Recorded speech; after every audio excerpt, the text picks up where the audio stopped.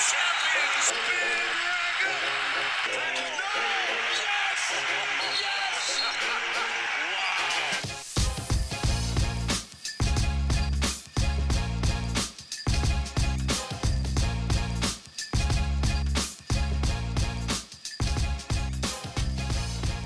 Hello, everyone, and welcome back. It's the Full 40 with Chris and Rob, part of the Stay Tuned Network, brought to you by Nova Insider.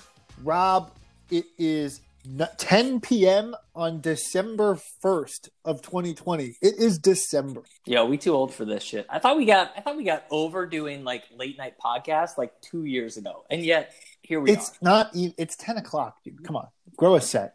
Dude, I go to bed at like 10:30. I'm old as shit, man. This is pathetic. Well, then you got to be at least a little used to it after this week just was.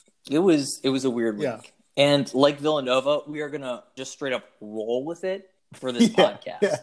We might decide to do another podcast after it just to emulate the team, for kicks, just to practice. So anyway, unbelievable. And a quick listener note.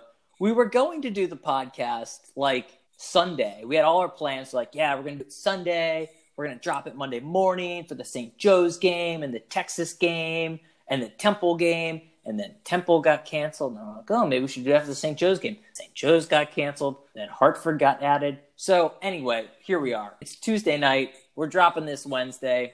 Yeah. We're just going. This is 2020. This is the world in which we live, and what a time to be alive. Indeed. Okay. Indeed. So we've played 4 games. Like a week ago, we were like, we need college basketball immediately. And now a week later, I'm like, we need a little bit of a break to understand what just happened. It's been a journey that I will say, some credit to us. We said it was going to be chaotic.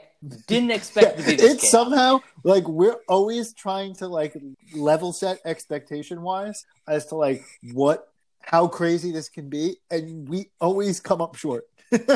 Yeah, I really just don't understand. We expect no normalcy, and yet we let ourselves get rocked to sleep. Yes, 100%. All right, so team spent a fucking week at Mohegan Sun. Let's talk about it. So, I mean, I don't know. I just want to know who did well in the blackjack tables. Is that even allowed? I don't know. Dada's definitely over 18. He's definitely over 21, and he's not playing, so I hope he did well. I'm just going to guess that Jay wanted to stay down there because he was just on a fucking heater. He was on a heater. He was just going to town. He's like, anybody need to play? We can do another day. Another day. Run it back. All right, let's get into this. So it was a weird week for us. We're 3-1 after 1 week of college basketball, and I feel like a lot of this I feel like the fan base feels weird. I'm just reading Villanova Twitter. We've talked about Villanova Twitter, very much a thing. We've talked about Villanova Twitter. Villanova Twitter's in a weird headspace right now. I think we all are. Yep. Just the read I get from everybody is I don't know what to make of all this and blah, blah, blah, blah, blah. I'm going to posit an idea for everybody to try and normalize this season a little bit. Take the Hartford game that was tonight, it'll be tomorrow, whenever, when you listen to it, but it was Tuesday evening, and make believe that it was the first game of the season, because that's a very typical first game of the season. You remember we played Army a couple of years ago. We always play some team that we usually beat up on a Friday night in the pavilion, the first game of the season. So glorified practice. Yeah, glorified practice, a warm-up, get into the real spirit of competition, the whole 9. So just envision Hartford came first. Okay, so now Hartford came first. Okay, we feel good about that, whatever it may be. Then we go to a turkey tournament. So this year it happened to be in Connecticut. And you get into your first game. You don't have your sea legs. You're in prime time. You don't know exactly what's going on. You feel a little bit weird. And you kind of get into a rock fight game with an opponent who looks better than you at times, but you end up being the better team, and you hold them off, and you get a 9-point victory. You don't cover the spread, but you get a pretty convincing victory nonetheless. Okay, fine. We can all buy that. That happens to every team every year. That happens all the time. Then you play a ranked team in your second game, and you beat them, and you look good. Okay, so the AZ State game, you beat them, you look good. You're like, okay, I see where the team's coming from. We're now in tournament mode and whatever. And then you get to the last game of the tournament, Virginia Tech, and it's a team that's won 2 games. They're feeling good. They're kind of hot. Maybe they didn't have as hard a path as you did to that championship game, and they beat you. And you look good at points during the game, and then you just run out of gas, and they beat you. If you just think about the season from that perspective, which is kind of like a common occurrence, maybe not in the last few years where we've done really well in November, but like that's happened before in Jay's era. Like you probably walk away from it being like, okay, got off to a good start, a lot of good, some bad, a lot to work on. It's only November. So so a lot of season to still improve, and I'm excited for the season to take place and happen. Yeah, that's kind of where I'm at right now after the Hartford game. I was like, okay, I finally saw a game against a team that was clearly inferior, but I get to see the team whip up on somebody. Not that I'm taking a ton away from any of that, but just to say, okay, make sure that the team isn't rock fighting with everybody because you want to see the team whip somebody. And so, okay, good. Got that out of the belt. So, okay, now we know that our future first round game, we're going to kick some ass. Good. So now we move on to like, okay, what do we look like in the other game? Yeah, I think that's fair. And my advice to the fan base is basically, look, if you looked at the polls, you saw we were number 3 a week ago coming in, right? And then we dropped like 10 spots or so to number 12, depending on what poll you're looking at, which like, I mean, just huge drops. And you saw a ton of movement in the other polls too. UVA had a huge drop. Kentucky had a huge drop. And my advice to everybody is just take a pause, take a step back. We talked about this in the last episode as well. This season is going to be a little bit herky-jerky. And I think if you actually put the narrative that you just described back in like the analyst heads, you probably actually don't see quite as much a drop. Yeah, you'd see a drop of a few spots. But point being, don't read into the drop as the actual team performance. Like, just read into that of, hey, the analysts are being a little nutty because they actually don't know what to do with this and how to interpret what the teams are going through right now. Because to be very clear, what the teams are dealing with and going through, Villanova especially, which we'll get into based on how we did this and how we played those games, what you see in our record, I don't think, and even in the games, isn't quite a true reflection of this team's potential. I agree with that. And I would also I want to stick on the analyst point because we brought them up. I got to say, I'm totally in the opposite direction of college basketball analysts this year. I generally like them. I like all of them. They all have their interesting personalities. I kind of like following them on Twitter. They're oftentimes friendly with each other. I enjoy all of it. Part of my fun with the season is I actually like broadly the media group that covers college basketball. I like making fun of the ones that are easy to make fun of and the whole 9 yards. I like a lot of that. I don't agree with how they're approaching this season. I think what they're seeing is, okay, I normally have like 30 games to evaluate a team, give or take, and now I have less. So I have to draw more pointed conclusions from every game. I take the opposite view of this has been a weird, herky-jerky start to the season for a ton of teams. No one knows exactly. Teams have had to take 2-3 weeks off, the whole 9 yards. Everyone's developing and start and stop type of pace. It's all kind of herky-jerky, whatever. I actually put less stock in the individual games and how each game plays out than I did a season ago. Yes, 100%. 100% so if a team looks the part, if a team has the players and like has the talent, I'm more inclined to say, let's not overreact in polls and tweets and whatever, and just kind of like let it be. At some point in time, the analytics will take over. They'll work themselves out. You'll be able to get a better feel on this. I'm not saying, look, we deserve to move down. We lost a game. Like we deserve to move down. Yeah, 100%. To say that we're not a top 10 team when you originally had us as a top 3 team, as like a national championship favorite, just because we lost in a really tough matchup versus a team who played exceptional. I have a hard time saying we deserve to drop 9 spots as a result of that. Yeah, it was pretty wild. That was quite a drop. That was like if we would have lost like by 30 to Virginia Tech, I'd be like, yeah, okay, maybe. But like we lost in overtime in a game that we actually should have closed. So like everybody, cool your jets. Yeah, it's gonna be fine. Right. Like, if one bounce goes a different way, we're still ranked number 3. So that doesn't make any sense. None. No, definitely doesn't.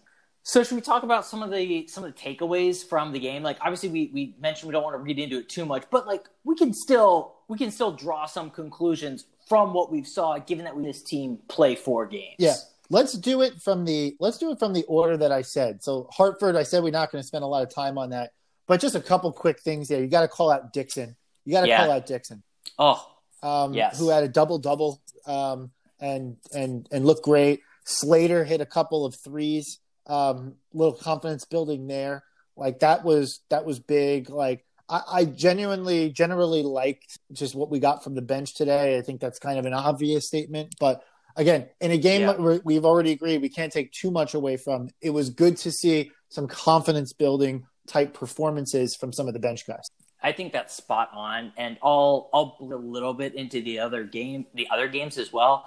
Dixon is a guy who I'm really liking what I'm seeing. I think we alluded to this in some of the other podcasts. Like, he has the tools. We just want to make sure that he's totally like, he's just going like balls to the wall. And I've been super impressed with his mobility, how quick he gets up and down the floor, how pretty nimble he is, and definitely how confident he is around the hoop. Like, he goes up pretty strongly, and the guy is a tree. Like, he is a tree underneath the basket. I mean, like, cannot be moved. It's nice to have somebody that strong underneath the hoop. So, again, don't want to read into this game too much, but even looking at the stuff in the other games, I felt confident that, yes, he can actually be a contributor when it comes down to the rest of the regular season. And I really expect him to pick up some other solid He's too. Big. He plays bigger than he is. Because I've seen him, like, you see him on the court, actually, sometimes you get a close-up of the carrying. He's shorter than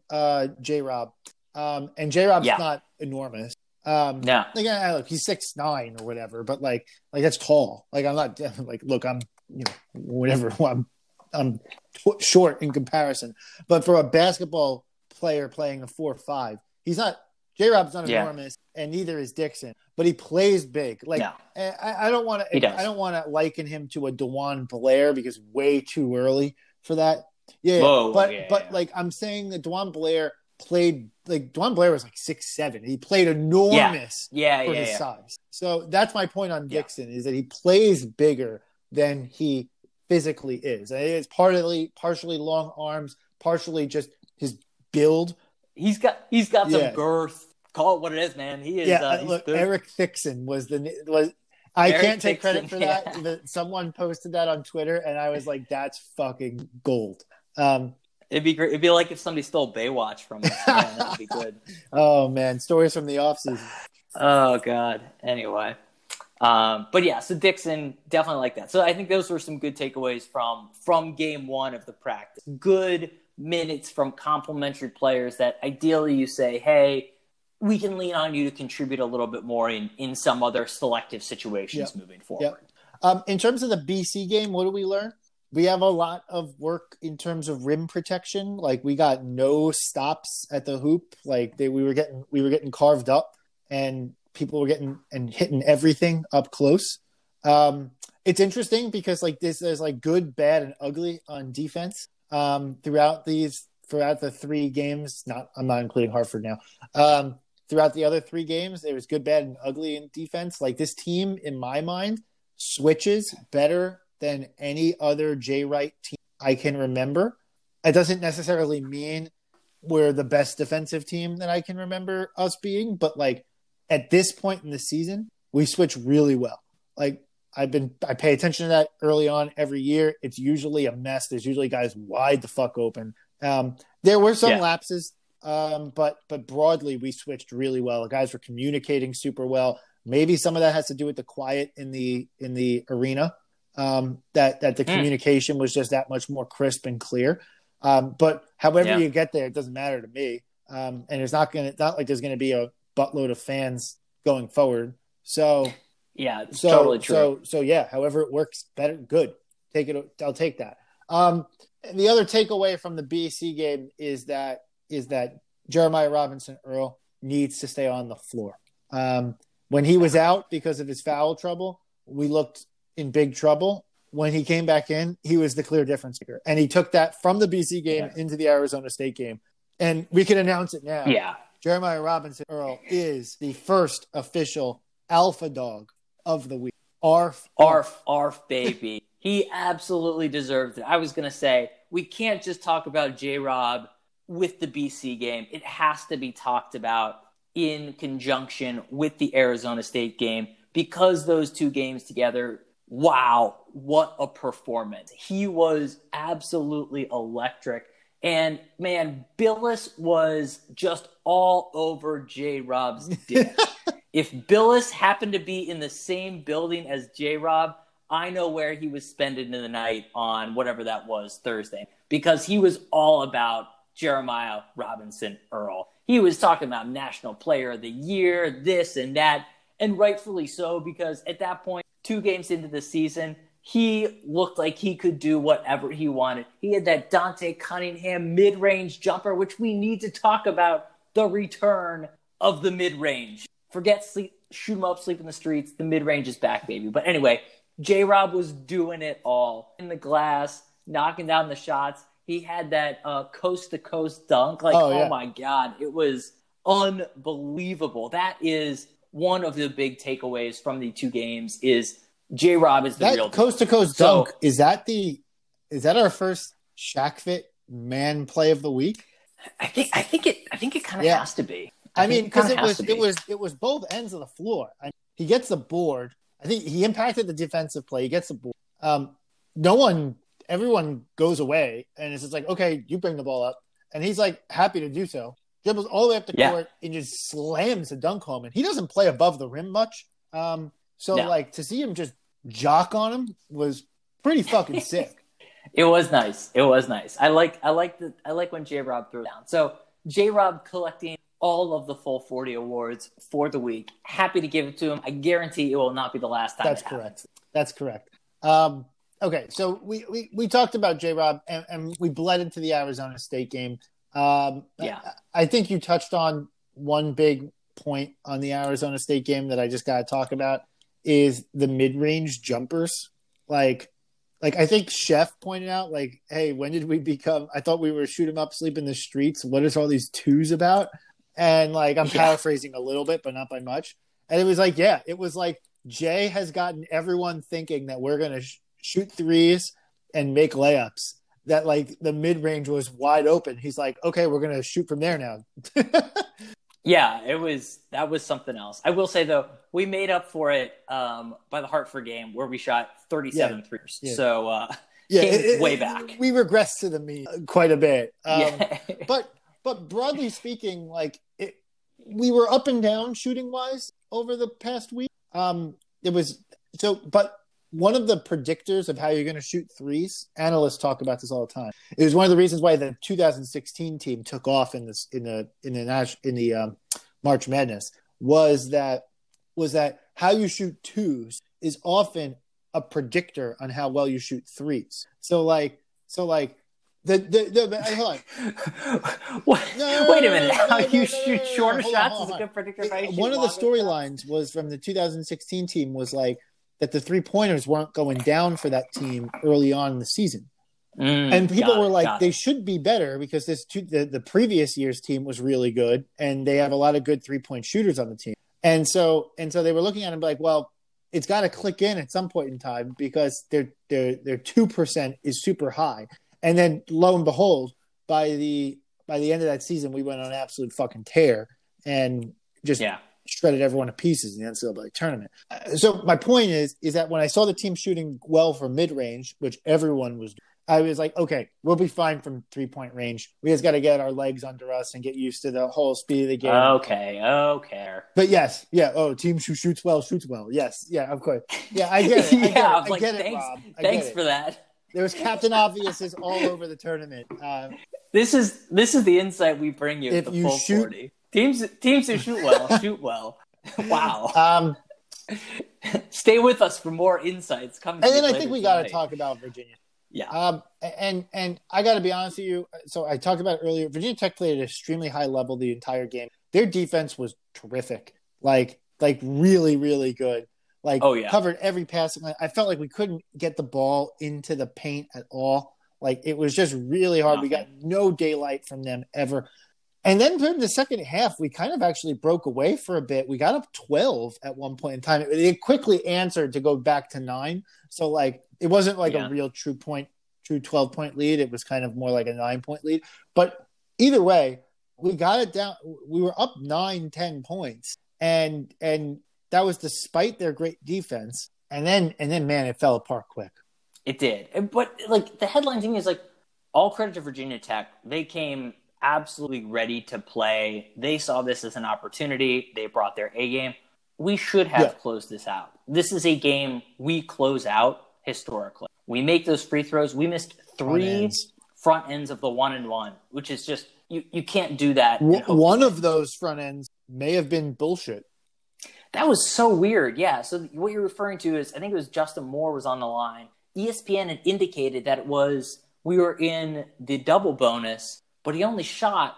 They treated it as a 1-and-1. So I don't know if that was obviously if it ends up being a double bonus, you assume he makes one of those. And maybe that's a different game. I looked into the play-by-play on ESPN's box score on their app, and that foul with 10 seconds left, Justin Moore. It was supposedly our 10th foul. So the data provided in the box was that was the 10th foul, which means that we should have been shooting 2. We should have been in double bonus shooting 2. I've never seen anything like this in my time. It just goes to show you the weirdness of the time.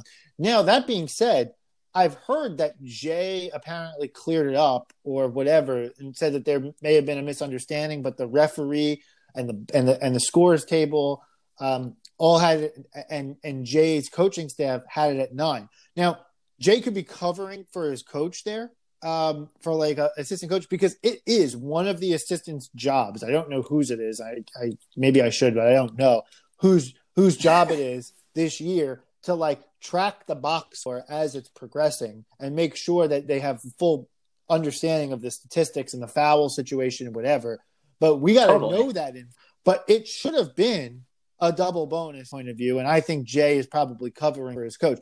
So like then you play out the weird hypothetical. Okay. So we were up 1 or we were up 2. No, we were up 1. We were up 1 when Moore hit the line. He misses the front end of the 1-and-1. They come down, they score 2 and 1 to go up 2 with 1.3 seconds left. Now, if you play that back, he misses the front end, then you assume he makes the other one. Otherwise, the game doesn't change at all. Right. But you assume he makes 1. Now, all of a sudden, you're up 2. You might play defense a little bit differently. They force a different shot. The whole 9 yards. Totally. So, like, it changes the way that whole last possession plays out. It doesn't matter. It didn't happen. We went into overtime on that crazy string of events. It was the right call. It was a charge. The whole 9 yards or whatever it was a foul. And Moore then hit both free throws. Sent us into overtime. We were gassed. When you watched overtime, it was obvious. We totally were done. There was no legs left. No. Yeah. I mean, this game, I think that is the nail on the head. And it's one of these, I have to imagine the team at that point was just kind of like, look, probably physically tired, and I would imagine mentally shot too. Like, you think if you tell somebody like, hey, just work hard for the next day, and then you get a couple days off, you mentally prepare for that. You do that, which is basically our Arizona State game, right? And then all of a sudden the next day you say, oh, just kidding. Like, you've got to be back on the next day. Like, that's a totally different mindset to get up for. And I would imagine both physically and mentally, these guys weren't necessarily prepared for that, let alone going to overtime. So again, I think that the headline is, look, don't read into it too much about our potential. There are a lot of things that factored into that loss, though there are obviously a lot of things that need to get fixed as a result of that. I will say the one positive that I took from him was seeing Colin just put the team back on his back, right? We talked about J-Rob starring in the first 2 games, and it wasn't that Colin was quiet, but he appropriately took a back seat to the guy who was just crushing. And I liked seeing Colin say, look, nothing else is working. I've got this, guys. And he absolutely carried us the first half and a decent portion of the second half as well, too. So seeing him jump back into that leadership role was nice to see. Yeah, and I want to talk about something. I totally agree on Colin wholeheartedly. He was the bright spot from that game. I want to talk about something, though, when we talk about exhaustion. Our players' conditioning was complimented the entire time for the past week by the ESPN analysts. Like every game, there was a whole section, couple minutes they devoted to complimenting our team's conditioning. When we say exhaustion, what we're talking about is the players are well conditioned and they're strong and they look different. They look more like pros. But there is a difference between like getting up for game speed and getting mentally prepared in the way this team methodically does it. That is different than a lot of other teams.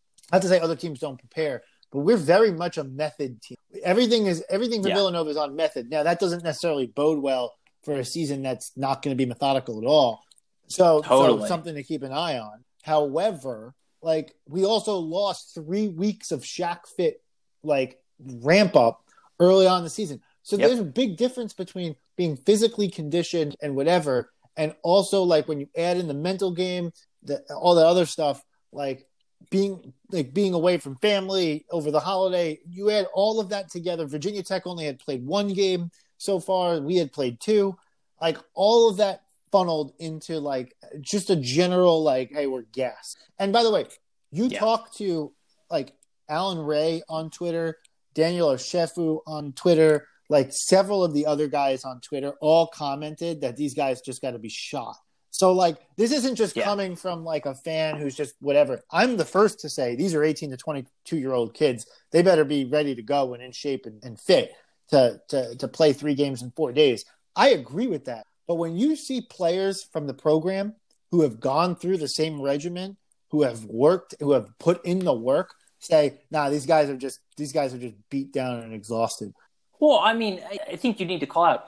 There's a reason why we're talking about this schedule being exceptional, because it's exceptional. Like we don't play this many games in a row. Like that doesn't. It normally doesn't happen. So when it happens, when matters, you're prepared for it. The Big East tournament is different. Like that totally. You've gotten conditioned by a whole season of games. Like it's a different mentality. Yeah, you know what you're going into. You're readying for that. You're preparing your body and you're playing those games properly. Not that they're not giving their all each game, but they know what they can give when they're leaning into stuff, when they're pulling back. And this was just different. So headline is, look, a lot of different things happening there. We've got some stuff we need to fix. But there's, don't freak out yet.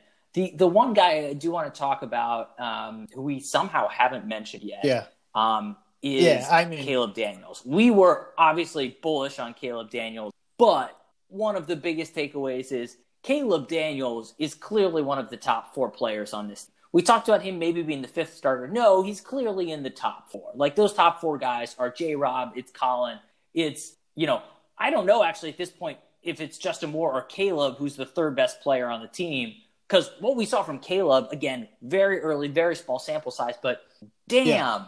The kid is super athletic, super jacked, and is a really skilled basketball player. And I heard he's it goes without saying that he's just a great dude, just a great guy. He's a great guy. Like Caleb Daniels is a nice guy. And I think we got to talk. We got to start any conversation about Caleb Daniels. Has to start and end there. Caleb Daniels is a super nice. Now, when he gets on the court, though, he's a bull. I did hear an analogy or a reference that Mr. Rogers actually modeled his show and behaviors after Caleb that's Daniels, actually because Caleb Daniels was such a model. That's a good point. Caleb Daniels is the Mr. Rogers of this. Always on, but always nice. Yeah. Always nice. Exactly. Caleb Daniels is in the handshake line afterwards. Well, not because of COVID, but Caleb Daniels in the handshake line afterwards. Like, will you be my neighbor? Oh, dear God. But anyway, Caleb looked incredible. He's a truck. The guy's a truck. He looks like a running back, and also really kind does. of like he looks like a more athletic, more built Scotty Reynolds a little bit. Oh, please. Scotty Reynolds looked like dreamed. No. I understand. Also, Scotty Reynolds also was in that era where like there was no skin tight outfits and the whole 9 yards, and you wore baggy clothes and in like on the court. And on top of that, Reynolds wore a T-shirt underneath it. So you could never tell how cut Scotty really was. But my point is that he kind of looks like him a little bit. Stretching, like real far stretching on this. I'm going hard disagree. This is one of your wild takes. Anyway, either way, this is a terrible. He's taller than I thought he was. He's stronger than I thought he was, and he's longer than I thought he was. He was making blocks. He was reaching out. He was getting a piece of the ball. Like he was grabbing rebounds, and I was like, incredible. I was like, oh my god, this guy is ridiculous. I was. So Daniels is to me. I mean, look, Samuels. We got to talk about that. He's jumped Samuels in the pecking order, and Caleb Daniels is the top 4 player on this team easily. On the Moore front, I still think Moore. It's funny because Moore would sometimes be a little bit of a freelancer last year, and he's kind of become more of a system guy now. Because Moore is more of a system guy, and Caleb can be a little bit more freelancing in the early go, from what I've seen. I'm gonna give Moore the nod over Daniel. That could change quickly. Interesting. But yeah, I just want to point that. That's my one nitpick there. That's fair. Let's talk quickly about Samuels, and then I think we need to move on because unfortunately we're taking up a lot of people's time. True. I mean, so Jermaine, we alluded to this. I think Caleb literally and figuratively jumped over him. I gotta say, wasn't liking what I've seen from Jermaine. Yeah. The shot form was terrible. It looked like I was jacking up 3-pointers out there. Like We alluded to his shot form being a little bit weird at the end, like towards the end of last year. It looks totally different now, but in a worse way. And I wasn't excited about what I was seeing, unfortunately. And like we talked about him being an X factor, and seems to be like the ceiling right now from what I'm seeing. Yeah, could change, we got to talk a little bit about Samuels. I don't love Samuel's slam. Only because we've seen this episode from him multiple times, but I don't want to make excuses either. I'm kind of going to I'm going to stay on the fairway with Samuels in that I'm disappointed early on. I was hopeful that he would come out shot out of a can this year after 3 years before this of doing the exact same fucking thing. That's not happening. Yeah. But what he's shown me every other year, freshman year aside, because he got hurt, every other year aside, is that he gets better and he gets more confident and he gets more into rhythm as the season goes. So I am going to hold out hope. Unfortunately, though, it's clear that he is, at this point, an X factor at best. This team, in order to be a Final Four contender, national championship contender, is going to need him to be not an X factor. They need him to be a pretty reliable source going forward. He absolutely needs to work on his shot form. It looks ridiculous. He's pushing the ball. It's a mess. He's still all over the court on rebounds and whatever. He skies high for them. There's no lack of effort. But it's confidence. He looks like a mess out there. And he's overthinking everything. Yeah. It's even sometimes he's dribbling. You could just see him thinking. He needs to stop with the thinking. Yeah. I've never seen a guy more in his own head every year than Jermaine Samuel. Every year. Totally.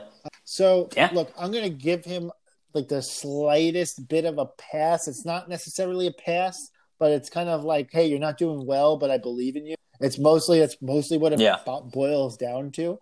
But this team needs Samuels to step up, get out of his own fucking head, and start worrying about other people. He needs to coach his he's a senior. He needs to coach his teammates and let his performance just happen naturally on the court.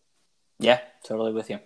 Should we talk about one other guy who we haven't really mentioned, but maybe making the most headlines of the college basketball season? Our one and only Gerald Wright. Right. Yeah. We got to talk about this for a second because Jay Wright has kind of become the unofficial mascot of the COVID basketball season here. Jay COVID Wright, perhaps? No, you're totally right. He's no one has embraced the chaos more than Jay Wright. It became there's so many things that you could talk about when it comes to Jay early on in the season. Obviously everyone points to during the broadcast and whatever, the dressing and whatever. He's not in the suits, which by the way, that's a little bit overblown. because like every turkey tournament, he doesn't wear a suit on the sidelines. That's like, yeah, Nobody that's does. a whole That's thing. the whole thing. So people made more out of it than whatever. But whatever it is. Today he was wearing a light blue polo and a white belt, like so everyone was getting amped up about that. Whatever, that's fine. Either way, he looks good with that Villanova V mask. I like that look as opposed to that weird meshy coffee filter. Ooh, Yeah. I'm calling it a coffee filter because it's kind of what it looks like. Like, you ever see a metallic coffee filter? Yeah. It kind of looks like that. It also kind of looks like I don't even want to go there, but like it kind of looks like a prop. It's like a BDSM prop that some of these coaches are wearing. I don't know. It's kind of weird. Like I'm expecting them to walk out with that hot dog thing. Like it's just a weird look. Like I don't understand who's like advising these people being like, yeah, that's the look. Yeah. Ours are at least branded like, oh yeah, here's a Villanova mask, which I assumed every single team would have. Yeah. Every single maybe you mix team. it up. And instead, like I don't know who's supplying these. Maybe it is the BDSM that's what supply it is. group. It's Adam and Eve who's supplying their fucking masks right now. Oh my god! Sorry, so I want to double back. Then you had the whole thing with Bubbleville. It's just been hilarious. Like Jay has been like, yeah, we fucking love it here. Like, and everyone keeps talking about it. And like the fact that Jay, like he played the first 2 games, beat Arizona State, whatever. And then at like 1:45, they decide to play Virginia Tech 2 games later. And Jay's like, oh, we just love it here and we just want to play more games. And everyone's like, okay, this is funny enough, but they'll play another game on Sunday. Their Temple game got canceled. It's fine, whatever. Then St. Joe's gets canceled. And it's like, kidding, Jay playing another game on Tuesday. And now the running joke is that Jay Wright just doesn't want to fucking leave Bubbleville. Yeah, and while he may love it, it came out just yesterday, today, that like the team may not love it, or the team has had a little bit of enough. Jay Wright. I mean, imagine. Look, everyone of the fans would love 3 weeks unabated with Jay Wright, but if you're coaching, he's an intense guy. Would you? He's an intense guy on the. He's an intense guy on the sidelines. He's an intense coach. Everyone we talk to from the program, past and present, is like loves him, but is also like, look, he's a lot. Like, and as you would expect him. Like you don't get to that level by being a pushover who's like, oh yeah, it's okay. Like no, you get there because you demand things from the people you work with. Exactly correct. You hold them accountable and the whole 9 yards. Like totally get it. Like that's perfect sense. So like love it, and we love him for all those reasons. But you go from a COVID break where you're not around him as much as a player. You have a 3-week pause in the middle of the season because of the COVID. And we've already talked about you can't just spend as much time around the players because of coronavirus restrictions. So the players have gotten a little bit used to less Jay in their lives. Yeah. And now bang, all of a sudden 1 full week of nonstop Jay Wright. And plus you add on a tough, exhausted loss to Virginia Tech on top of that. And the team was just like, we don't want to fucking talk to him on Monday. And to be clear, if you haven't seen the news, what we're referring to is like there was literally a report that came out. I don't know if Jay said it or whatever, but yeah, like the team literally went to like Dwayne Anderson was like, hey, like we just don't want to like talk to coach anymore. And so like they had to like actually like keep Jay separate from the team to be like, hey man, like give these guys a little bit of a break, which I totally get too. It's like we talked about this earlier, like the expectations of the team mentally. If you're like, okay, yeah, I'm going to deal with intensity for a couple days, and then I go get a break, and all of a sudden your break is gone, and you're like, all right, that's fine. Stay around for another day. And then your break is gone again, and like you're mentally like, what the fuck is going on, man? Like, I don't want to talk to you. Like, this is ridiculous. So especially I after a loss, totally when get you know the guy is going to just be up your ass nonstop. They went to Anderson and Nardi, who makes sense because they're former players, and they apparently went to it was Jay who said this, that Anderson and Nardi came up to him and was like, the players don't want any part of you, like none, like leave them the fuck alone. And what they said was that they were going to give the players a break, okay, whatever. So they scheduled a team walk outside to like all like decompress and whatever. And they made Jay not go to the walk because they phenomenal. were just It's really like, phenomenal. no, because the point of the walk is to not talk about Virginia Tech, and we know that you're going to fucking talk about Virginia Tech. and like, Terrible. and like, it's Absolutely on one hand terrible. totally relatable.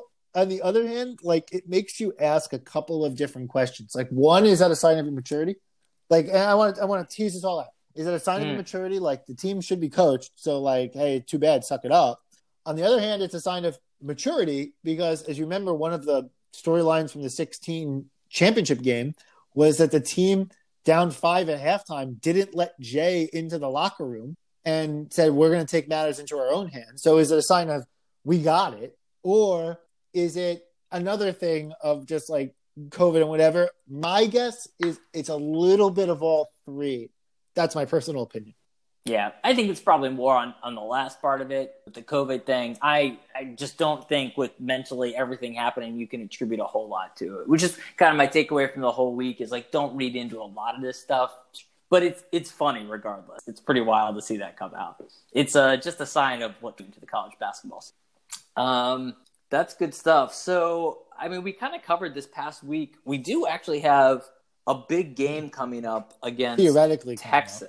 I mean, Texas is setting daily COVID records. Like Texas has got a scoring record every day going right now on the COVID.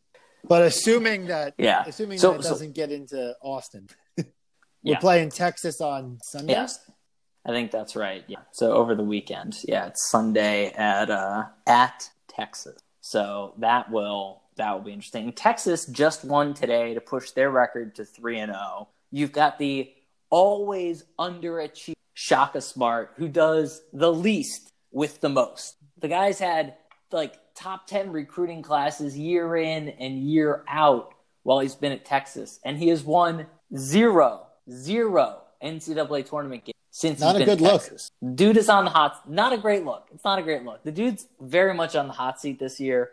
That said, like, they return a ton of players. Their team is basically all just like top 50 recruits, like from the past couple years, including a top 10 guy this year. So the talent level is there, and they're off to a good start too. So this is, technically they're ranked below us, but this is a very, very losable game. Totally. They're off to a hot start. They're supposed to be good. Again, they had talent level there. These guys are feeling themselves after a really good performance in week one, and they're feeling, oh man, we got Villanova at home. Everyone talks about Villanova, whatever. They're going to come out hot. Now, and it's a home game, but I don't know. There might be fans there because Texas does whatever the fuck they want. It's Texas. That's true. Actually, you're right. Well, whatever it is, it's not going to be a full stadium. So, no, very true. So, but yeah, I mean, go ahead. I want to say, hey, look, we're gonna win because we're Villanova and they're not. But like, it's hard to say that we're gonna win this game. Like again, you would say an away team. I think they're like top 10 in KenPom at this point, and like, we're going away to a top 10 team in KenPom. You expect to kind of lose that game. Like, so I mean, maybe I feel like I'm making a hotter take than I actually am, but I'm gonna go with a loss. Yeah, it wouldn't surprise me one bit if we come away with a loss there. They've got a nice blend of experience with new young talent that is going to counter a lot of our talent. So, you look at some of the guys they have on their team, they're led by a couple more veteran guards, Matt Coleman and Courtney Ramey. Courtney Ramey's a guy, at least kind of a weird connection. Courtney Ramey was a guy we actually briefly recruited while we were also simultaneously recruiting JQ for the second time around. But then we prioritized JQ, or the word got out he was going to pick Nova. So Ramey backed off and went to Texas. Well, I guess we saw how that played out and could have had Courtney Ramey instead of JQ. But alas, he's at Texas doing pretty well there. He actually had a winner earlier this week against, I believe it was against Davidson, I want to say. So he and Matt Coleman are like their two lead guys. They've got top 10 freshmen this year. His name is Greg Brown. So he's like 6'9". You got to think he's going to be one of the guys matching up against J-Rob. So like they've got some size. They've got some good guard play. They can balance us out and they can play with us both inside and outside. So it's going to be tough. I'm kind of with you. I think this ends up as a loss, just because these guys I think are gonna have some momentum. They're gonna be back in their COVID playground, and I think Villanova runs the record to what would I think that's 3-2, I guess. Which, like, again, not the end of the world. It's going to be a weird year, but yeah, we'll see. Hopefully, we. The only thing I would say is if we do go to 3-2, it kind of does change that UVA game. I don't want to say it makes it a must win. Nothing's a must win. It might make some of the Big East games more must wins. But like, if we do lose to Texas, you kind of say, okay, well, we got to get another one back. So you say, okay, UVA is that game that we kind of got to get back. It's at MSG. It's later on. We'll do a full preview on it. It's later on in the month before the holiday. Yeah. I would say that I would expect us to lose, but lose close. So if we lose by a lot, I kind of say, okay, you hope that's more like a 2016 Oklahoma early season game and not a harbinger like a 2019 Michigan game. So you don't want to get blown out. Yeah. If we do win, though, it'll tell me a lot about this. Like coming out of there with a victory in Texas at Austin with all the factors that we've already talked about would definitely say to me, okay, we're legit. And like, I already believe that we're legit, and I might still think we're legit even in a close loss scenario or even in a blowout. But like a win against Texas at Texas in this kind of weird environment would be a hell of a statement win for us earlier in the season and take a lot of pressure off the rest of this. Yeah. Yeah. No, I think that's a totally fair point. Totally fair point. Awesome. All right. So knock on wood, that game actually happens, and we'll be back for you guys to preview the game that comes after that as well, which again, we have a little bit of a break after the Texas game too. So we'll see, unless maybe Jason my guess is that he probably won't schedule any more games this week. It'd be hard to fit it in. He probably wants to take the time to get back home on the campus and prep a little bit and then get to Texas. So I'm going to guess that there's no other games happening in the interim here. I do think that Jay will look to fill the schedule out between Texas and Virginia a little bit more. No, I could definitely see that. Cool. Awesome. Anything else? I got nothing. All right, cool. Well, I guess we can awesome. We'll wrap it up. Hey, thanks everyone for listening. Again, work with us here. It's a weird schedule. It's a weird year. We will come back to you with a podcast post the Texas game. So early next week, you can expect something from us. But besides that, appreciate you guys tuning in. Appreciate the patience and the whole 9 yards. Thank you for listening. And as always, let's go Noles.